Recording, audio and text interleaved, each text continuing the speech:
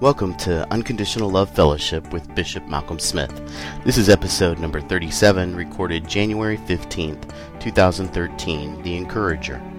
For more information and more teachings by Malcolm Smith and Unconditional Love Fellowship, please visit www.malcolmsmith.org or check out the new ministry website at unconditionallovefellowship.com. This podcast is sponsored by Liquid Networks and WebVision Graphics, providing quality, affordable websites and website hosting to your small business, church, ministry, or nonprofit organization. Get your free quote today by visiting www.webvisiongraphics.com. And now, Bishop Malcolm Smith. The Lord be with you.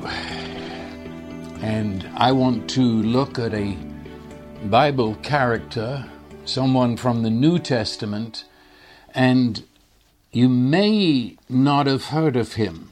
I think you have, but it's possible not. He's not one of the main characters of the New Testament, and yet he is one of actually almost the most important person there. We won't get to it today, but he actually is the reason behind the entire New Testament being written. And yet he just is there in the background. And so I want to talk about this important fellow. And the first text I look at is in Acts chapter 4. Acts chapter 4 and verse 36. And it says, "And Joseph, who was also named Barnabas by the apostles, which is translated son of encouragement, he was a Levite of the country of Cyprus, and having land, he sold it and brought the money and laid it at the apostles' feet." That's a good enough place to begin because it's where the Bible begins with him. We have no record of him before those verses. And as I've already said, there's really not much even there when they introduce him. And so we've got to look a little deeper into this fellow. But let me say again, he is so important that we need to understand this, that although he's in the background, you hear little of him, and yet he is the real power behind those who are the famous ones of the New Testament. And so Barnabas, it tells me he was born with the name of Joseph. And from other parts of the scripture, trust me on this one, we don't have the time to go into these details, but he was a very handsome, shall I say, charismatic, in the sense he seemed to be magnetic. He was young, and he was a successful businessman. And again, if we went into more detail, that would take time. He was part of a family that was very close in relationship to the family of Jesus. In some way related to the Virgin Mary, some way interrelated with all those that made up the extended family of Jesus.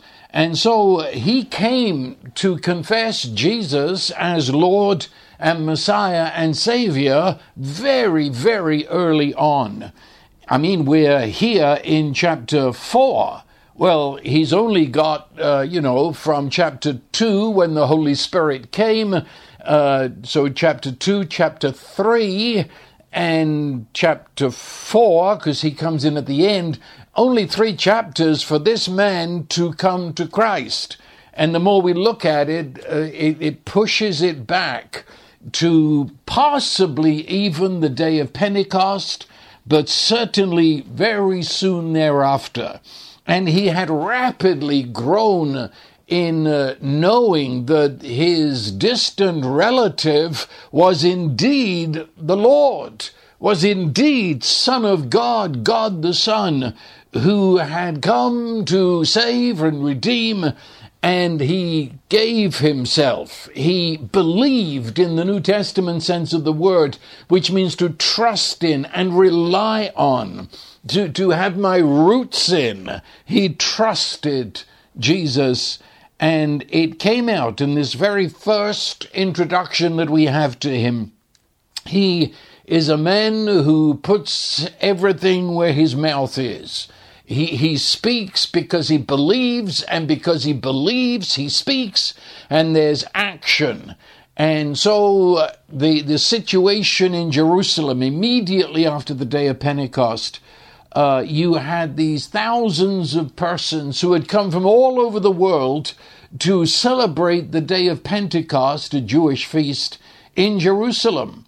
But on that day of Pentecost, instead of celebrating the Jewish feast, they are confronted with Jesus alive and this company who burst out of an upper room filled with the Holy Spirit. They are arrested and they are amazed because they hear these unlettered, these undegreed fishermen from the Galilee speaking in languages they'd never learned. And these people from all over the world recognized the dialect and said, that's my tongue, that's my tongue.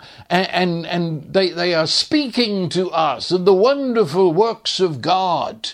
And so they forgot about the Jewish feast of Pentecost, and they are caught up in this, the very first announcement that Jesus Christ is risen from the dead and he is Lord. But then they're not going to go home. You see, they've got a lot to learn before they go home.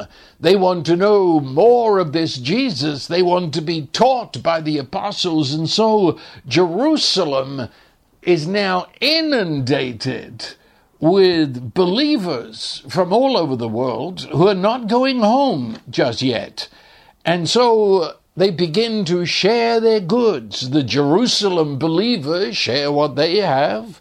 These foreigners share their money, and there's a collective, communal feeding and caring the one for the other as they learn the things of God. And Joseph, he sees the need that is there, and so he sells a large tract of land, and he takes all of the money and gives it to the apostles for them to do what has to be done in this gigantic movement in Jerusalem, caring for the believers. That's our introduction to Joseph.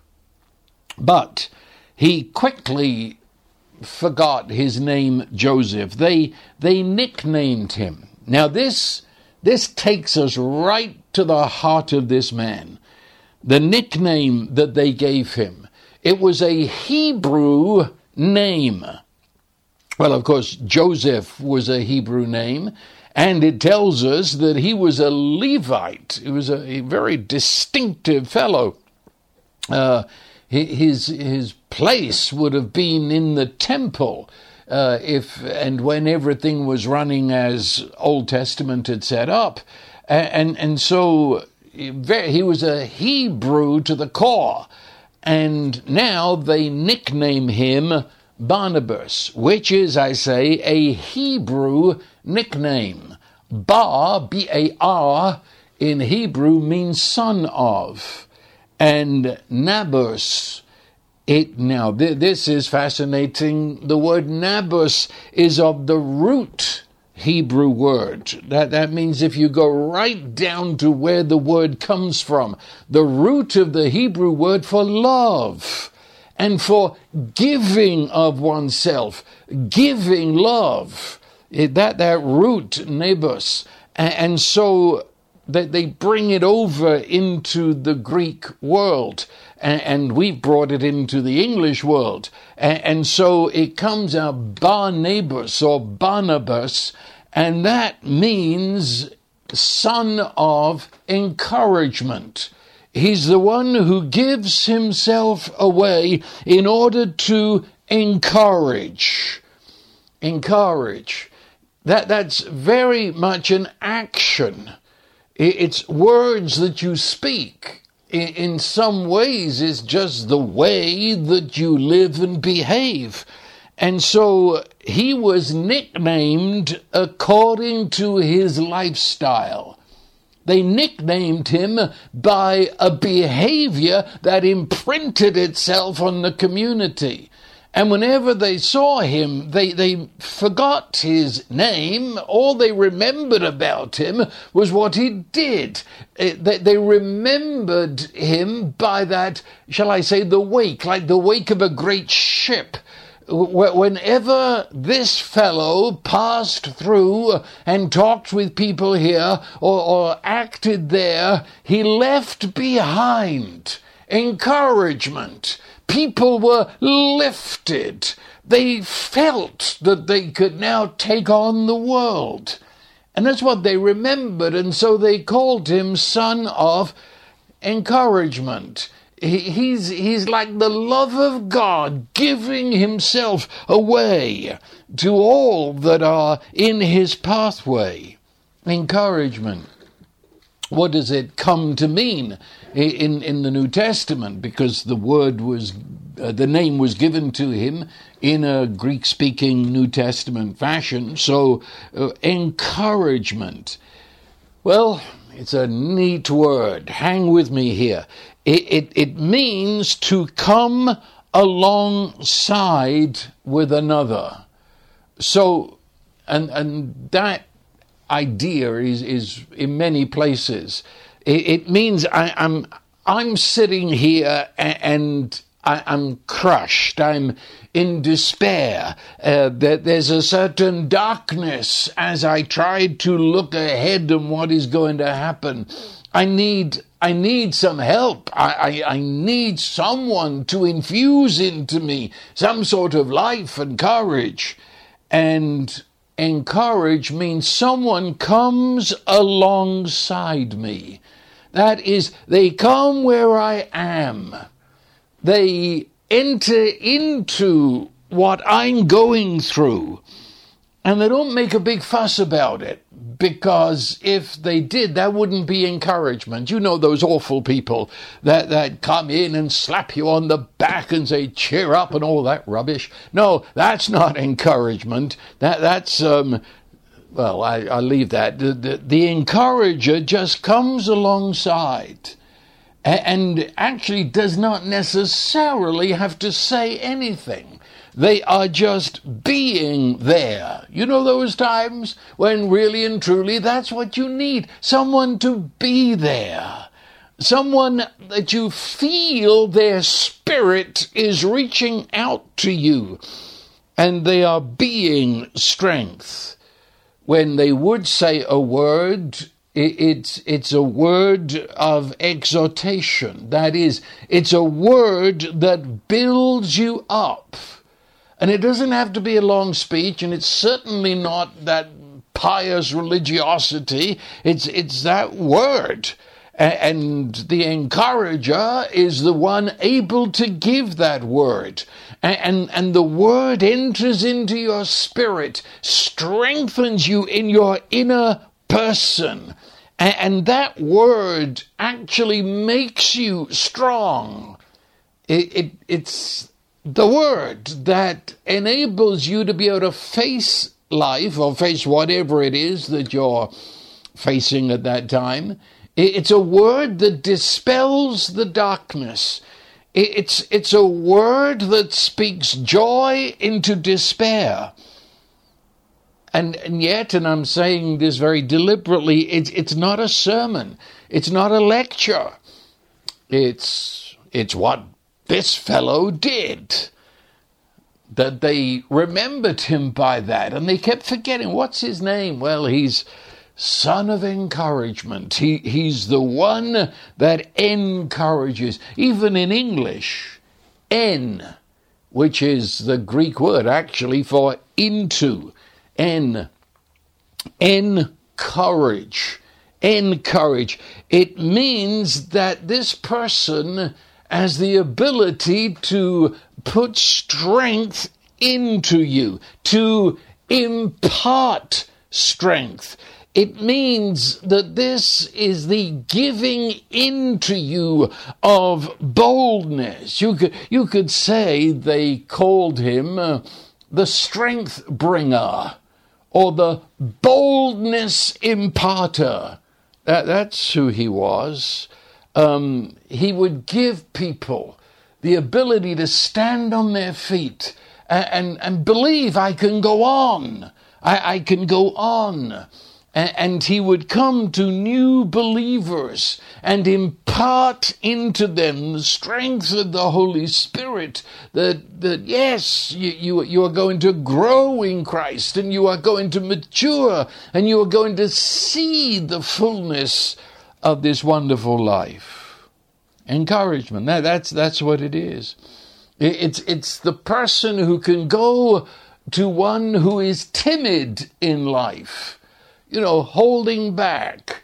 If you were a dog, you'd put the tail between your legs and you hold back. There's a lack of boldness, which is a massive word in the New Testament. We are bold to come to God. We are bold to walk in Christ, and we are bold to stand against the wiles of the devil. Boldness. Well, encouragement means that boldness is imparted to timid, worn out, burned out persons. Now, if you've heard what I've said in the last while, you will probably have recognized that the word that can do all of that is spirit gifted. This is the Holy Spirit working in a believer, that through their words the Holy Spirit will bring this encouragement and this boldness and this strength. Or to put it this way, it is the Holy Spirit in a believer bringing other believers to their full potential, or at least the next step toward their full potential in Christ. That the encourager has eyes to see that there's more to this person than meets the eye. That the Christ in this person, where could this person go? The gifts that I see in this person. And encouragement is not only going in to impart strength, but drawing out the strength of Christ that is in that other believer who presently does not see who they are and all that Christ is in them. So you could say that the encourager is the person who just passes through life. That's why we don't hear much about Barnabas. I mean, we hear enough, but we don't hear that much because they tend to be more like Johnny Appleseed. And if you're not of the U.S., then that was a fellow who just went through the countryside planting apple seeds, and so left behind all the apple trees. That's it's a legend over here. And well, that's the encourager. They pass through life. They don't speak in auditoriums. You won't find them usually addressing a multitude. You find them just passing through life. And as the people that cross their path, the people that are with them in this moment of life, we've come together, then they speak that word. They point in that direction to Jesus in such a way that everything is changed. Life comes together. And many times when you look around to thank the encourager, he or she is gone, just on their way, planting their seeds of life, planting their words that will change the lives of all they meet. Or you could put it this way: the encourager is a person who they make a deposit of grace. Do you know what I mean? After they have left, you know they've deposited God's grace into you. After they've gone on their way, you know that there's been an infusion of life. And at the time, you really were hardly aware of it, but after they've gone, you know, something has been given to me that maybe for this moment, but many times it charts the course for many moments to come, a deposit of God's grace. And the encourager is never a person who's aware of who they are. You know, the encourager never wears a sign around their neck to say, I am Joseph, known as Barnabas the Encourager. No, they don't put out a shingle because, quite frankly, they're not really aware of the extent of what they're doing. They are being themselves in Christ, and they are pouring into exhausted believers all that they have discovered Christ to be. And so, as I say many times, it is simply being there. Have you had those times when you are in such a state of, usually in this case, sorrow? Something has happened that has ripped you apart, and really there are no words. But for someone to come and be there, just be there. And you know from their being there, there's communicated to you the love of God. Sometimes their silence speaks louder than any words, because their words are but the expression of a heart that has been reaching out to you all the time. I believe that this is very applicable to when Jesus said that he who believes on me, out of his innermost being there shall flow rivers of living water. That out of this encourager, believer, there flows life to others. And then, as I say, they are content to step out of the picture and go on their way. They're not conscious of their ministry.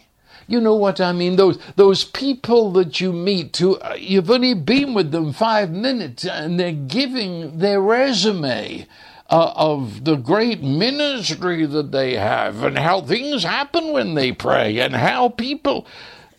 That's not the encourager. The encourager is not always looking in the mirror to see what they've done, and they're just being the presence of Jesus wherever they go. As I said, when we began to talk about this word encouragement, it's to come alongside. Or an Old Testament phrase is sit where they sit. It means to get down where the person is who is hurting. And you see, that's a heart thing. You don't put that on. That isn't something that you assume for an hour. It is the love of God that forever is ready to give and to be, with words or with silence, with actions, sometimes costly actions. I tell you, there's another word, and I don't want to confuse the two, but there's a kinship between them, and that word is compassion. Compassion has much of the same ideas, and if you remember, it's one of the key words in Jesus' life. For it says of Jesus that when he saw the sick, it says he was moved with compassion and healed them. which interestingly tells me that healing the sick, the laying on of hands, God's healing power is not some nuclear explosive power. It's love that from the heart reaches out to the sick. And similarly, when he saw that the people were beaten by religion and were in a state almost of having been mugged by religion, it says he was moved with compassion and taught them. And so, it was not simply that he was a great speaker. It was that love came through his words. Love came through and healed. Compassion. As I say, it's got many of the similar ideas because compassion is seeing with God's eyes of love. It's feeling God's feelings about the person who is hurting in whichever way they are.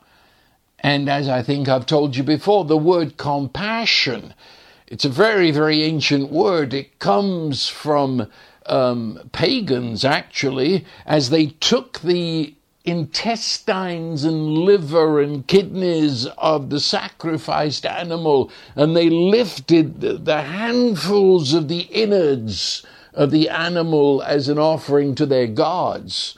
And that heap of innards, the intestines and everything else that they held in their hands became known as the compassions, and it came into language to describe when your very innards are moved with love, when there's a certain anguish, when there's a certain anger that this person shall not stay in this condition. I must and I will move in love to do and bring them out of it. Compassion.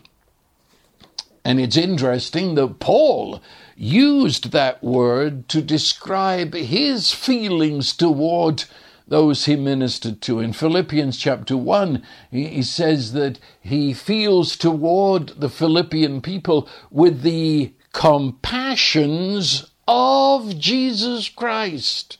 So you're back again, the Holy Spirit, the love of God in you moving out to others so that you feel this love, you speak this word, yet it's not I, it is Christ who loves, Christ who compassions, Christ who speaks.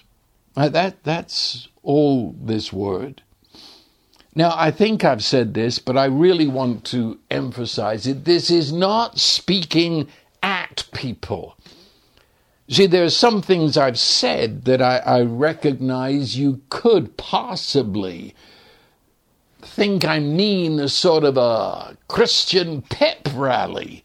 I mean, here you are, you're discouraged and you're down, you don't see the way ahead, you don't think you're going to make it, whatever, and then the encourager comes in and lifts you up and you begin to move forward. Well, it's not a pep rally. No, this is not aggressive. This is not coming at people. I'll tell you what this is.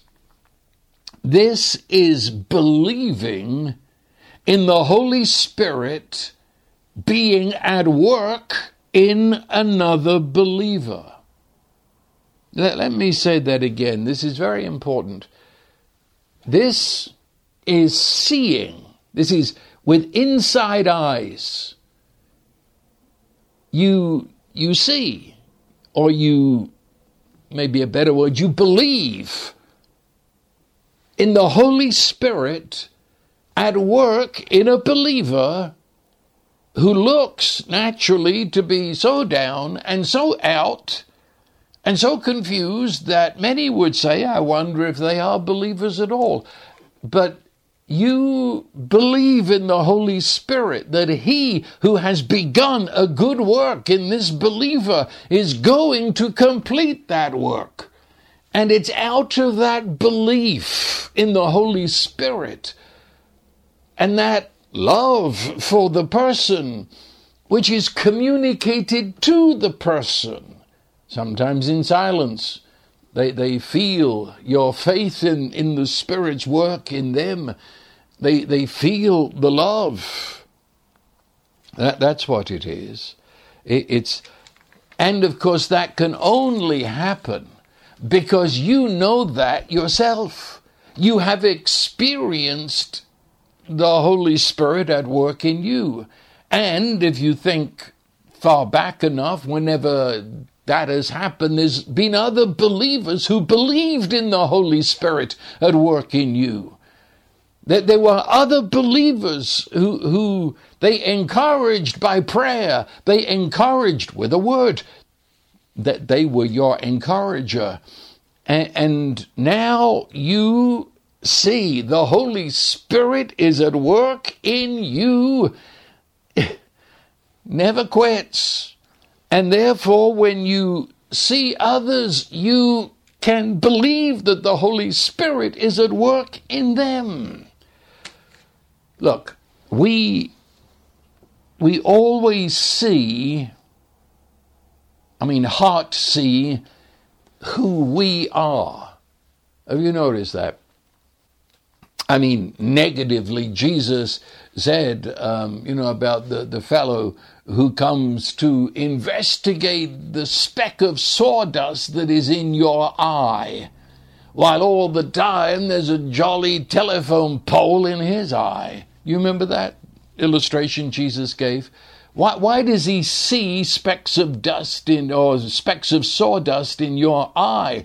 Because he's got millions of bits of sawdust in his own eye. The two are really one, but that's another message. But, okay,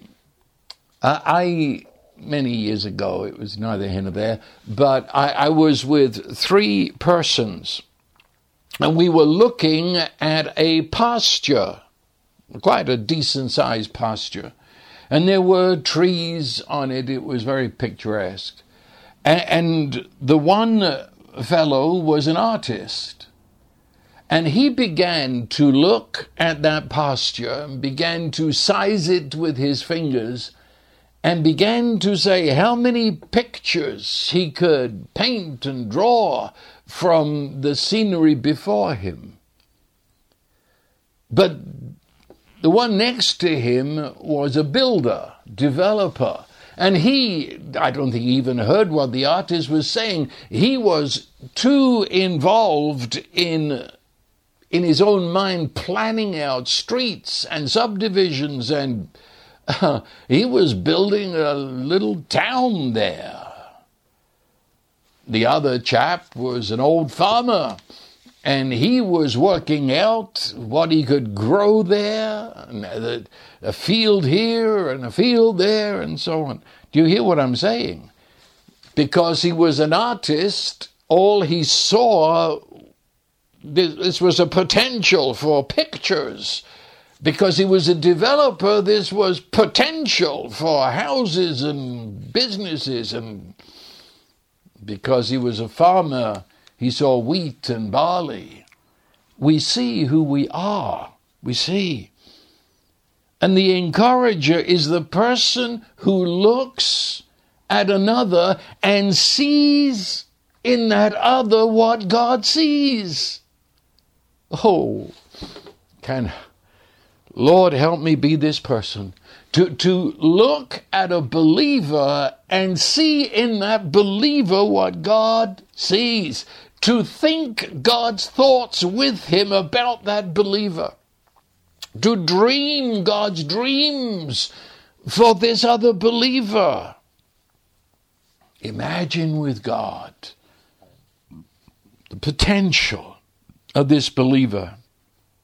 Or to put it another way, to see that other believer for who they truly are in Christ, even if they don't know it yet. And with the love of God, to see that believer in process of becoming who they are. and to pray that that becomes so, and to speak a word if prompted by the Spirit, and to let your faith and your love reach to be a helper of their faith. And in all your thoughts and prayers and words concerning them, they are governed by He who has begun a good work in this believer will complete it to the day of Jesus Christ. That's this.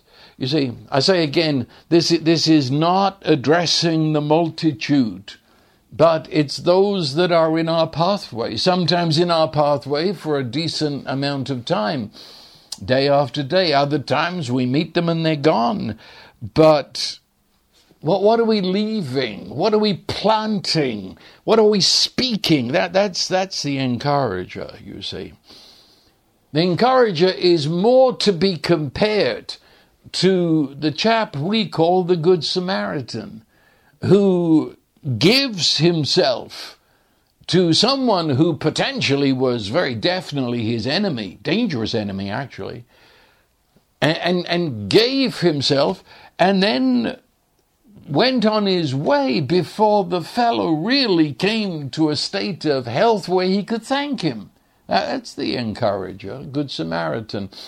The encourager would be likened to the shepherd who went into the wilderness and found the sheep because he saw the potential of that sheep and he was not going to let it get away. The encourager is the woman who will move everything to find the one coin that's lost. The encourager, yeah, really so. Like the father who flung his arms around the neck of his son, who was in such a state that no decent person would go near him. But the father looked right through all of that, looked through the rags and the smell and stench of pigs, and he said, "You are my son." That's encouragement. No one else would have said that. No one expected Jesus to describe a father who would say that. But Jesus was describing the encourager. And, of course, of all these things that we might say about believers, have you ever realized this? God himself calls himself the God of all comfort or encouragement.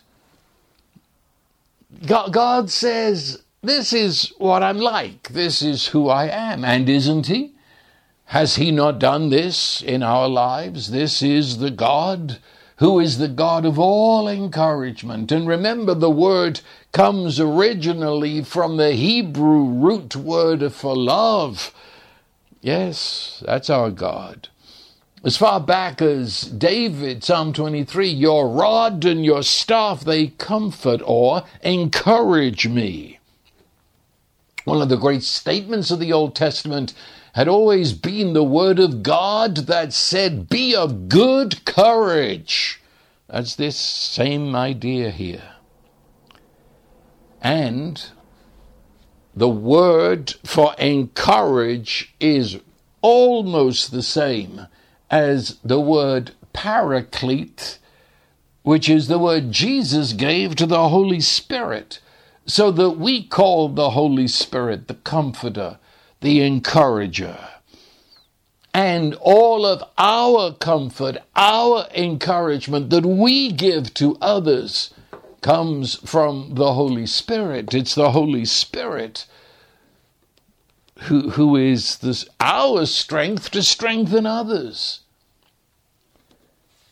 That Jesus said, after the Holy Spirit is come, you will receive power and be witnesses to me. But we could talk a lot about that. But that's speaking not about doing witnessing, of stuffing papers and booklets into people's hands, but it says be witnesses, be That is your very heart, your lifestyle, your behavior, your actions, your words, your attitude. Be witnesses. And we should never have translated that word. The word in the Greek language there, the Greek word is martyr. That is someone who is not just spouting words, but they are being. This is who they are, to the point then they might lose their life over it. Well, it says the Holy Spirit is that power that we be this person, this God lover, God encourager. It's the Holy Spirit. That's who he is, and he is that in us. You see, when God, who is the God of all comfort, when the Holy Spirit, who is the comforter, the encourager, the strengthener, the empowerer, when he would strengthen us and other believers, he does that through a believer. I don't know if we've really caught on to that. We pray and we talk sometimes as if there's going to be these zaps from heaven. No, that's not God's M.O. He doesn't just zap out of nowhere. Let me say this very plainly. If there is going to be a move of the Holy Spirit in any person, in any area, in any body of believers, there will be believers who will be the way in which that comes to pass. It doesn't just wham out of heaven. It comes through believers. And if the Lord is going to comfort you, strengthen you, encourage you, it will in some way come through another believer or believers. People will pray for you and you will never know about it. Maybe never, maybe years pass. But always someone is there. And sometimes you can name the person. You know the person who came to sit where you sat, to be where you were. And they were the love of God to you. But that's the way it is. There's a passage in the Old Testament which I hesitated to introduce it because it almost demands time for itself. But it's talking about this, and it's too good just to leave it out. So it's in Isaiah, the prophet Isaiah, chapter 32. And it's speaking of Jesus. And almost everybody will readily admit that. It says, and I'm quoting now, Isaiah 32, "Behold, a king will reign in righteousness." I've heard that preached on. I've heard people say plainly that's Jesus. And it is Jesus. But everybody leaves out the other half. It says, "Behold, a king will reign in righteousness, and princes will rule with him." And then he goes on to describe, hear me, the joint rule of the king and the princes. And let me tell you right now, this does describe Jesus, but it describes the entire New Testament, which says that you are in him and he is in you, and you are seated with him in the heavens, and you on this earth act in his name as his personal representative. I'm talking to the princes who rule with him. Now it goes on to describe the ministry of Jesus, what Jesus does, but also what we do who are in him. We do who are his body on the earth. It says, a man. And in our world, we should say a man, a woman, will be as a hiding place from the wind, a cover from the tempest, as rivers of water in a dry place, as the shadow of a great rock in a weary land. Can you hear me? This was Barnabas. Barnabas was to countless persons, he was a hiding place from the wind. You say, but that's what Jesus is. When I'm tormented by the winds of trouble, Jesus is my hiding place. Yes, but Jesus' work on this earth is through his body, through believers. And it was believers praying, a word that a believer spoke, the presence of a believer at that time. Yeah, Jesus was there, but he was there in another believer who became to you a hiding place from the wind. That a person became to you a cover, a shelter from the tempest. Somebody became a tornado shelter for you. Now it says the encourager is that cover, that they can cover you, that they've been there, they've discovered the strength of God in a situation like this, and they can carry you through. They bear your burden. They're encouragers. They're rivers of water in a dry place. Have you ever felt that you're drained dry of life? You're just a dusty riverbed. And then, in the way that I've continually said this evening, somebody was the means by which the river of life, the Holy Spirit, flowed into your life. The shadow of a great rock in a weary land. When the sun beats down, somebody is there to shelter you with prayer, holding up your hands, being there. I suppose over the years, you hear a lot, and some things, they stick because they annoy you so much. Well, one of my pet peeves from people who just don't get this, how many times is pointless saying on a certain, this has happened so many times. Someone will sing a song, and the blessing that pours through that song. Someone will speak a testimony, speak a word, speak a message, do something, whatever. And in every case, the blessing of God, the presence of the Spirit flows through, and you go to them afterward and you say, thank you so much for that song. It was such a blessing. And they ruin it. They look at you with that silly religious face and say, it wasn't me, it was the Lord. And I have said to them more than once, I'm sorry, I could have sworn it was you up there. Yeah. Are we stupid? Have we totally missed what the Scripture says? Have we missed the grand purpose of God? His purpose in the beginning was that he would join himself to us. That's what the incarnation is. God became human. He took to himself, authentically, fully, and finally, our humanity. That's God's purpose.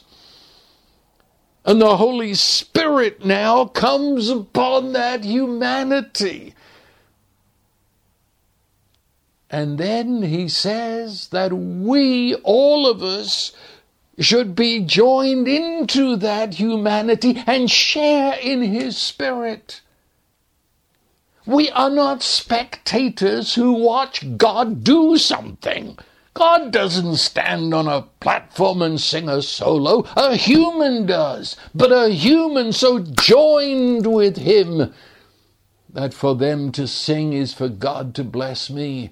For you to speak is for me to be encouraged. And we miss the whole point when we say it wasn't me. Of course it was you. That's the grace of God. That's the glory of God that he's made manifest in clay pots. When you say what you said, bless me, I say thank you. Thank you. Yes. Yeah, I got kind of worked up there. But that's the point. This is the encourager. The encourager is the lung of the body of Christ. You don't see my lungs. I hope you'll never see my lungs. But it's my lungs that bring oxygen, air to all of my organs, and I can function. If my lungs go, everything goes. Though you never see them, they're just quietly working away right at this moment. Or you could say the encourager is the wind under the wings of believers who are learning to fly. They are the people who speak the truth in love. They speak the right word in the right way and the right tone at the right time, in the right place, all in the power, the presence, the strength, the ability of the Holy Spirit. And the strength that the one they speak to needs is mediated to them. This, what I've discovered, especially in the last, 30 years, is that very few people want to be a Barnabas. They want to be Paul. They'd settle for Peter. Billy Graham would be in style. What is it? Nobody wants to be Barnabas. When I have lectured in Bible schools, I've oftentimes asked them, what's your vision? What are you going to do when you leave this Bible school? Do you know, it's almost 100%. They want a worldwide ministry. Or if they're going to be a pastor, they always say they're going to pastor a mega church, the biggest church in... Does anybody want to be a Barnabas who may indeed pastor a mega church, but they'll pastor a mega church with a love for every individual? They don't go into the wilderness to bring back a flock of sheep. They go for the one sheep that is lost. That's Barnabas. Barnabas is the one who's ready to step aside because he sees the potential in another. Barnabas. I think, something has happened to, a lot of people. It's not just, I was going to say our youth, but it's to a lot of people. It's this idea, I've got to be famous. We've got this idea, at least, I'm speaking now of the modern culture, got this idea that if enough people like me, dare I say, adore me, then I will be loved and I'll be fulfilled. And therefore I want to be famous so that everybody sees me and everybody loves me. So that a group of 10-year-olds was asked just months ago, what do you want to be when you grow up? And they all said, famous.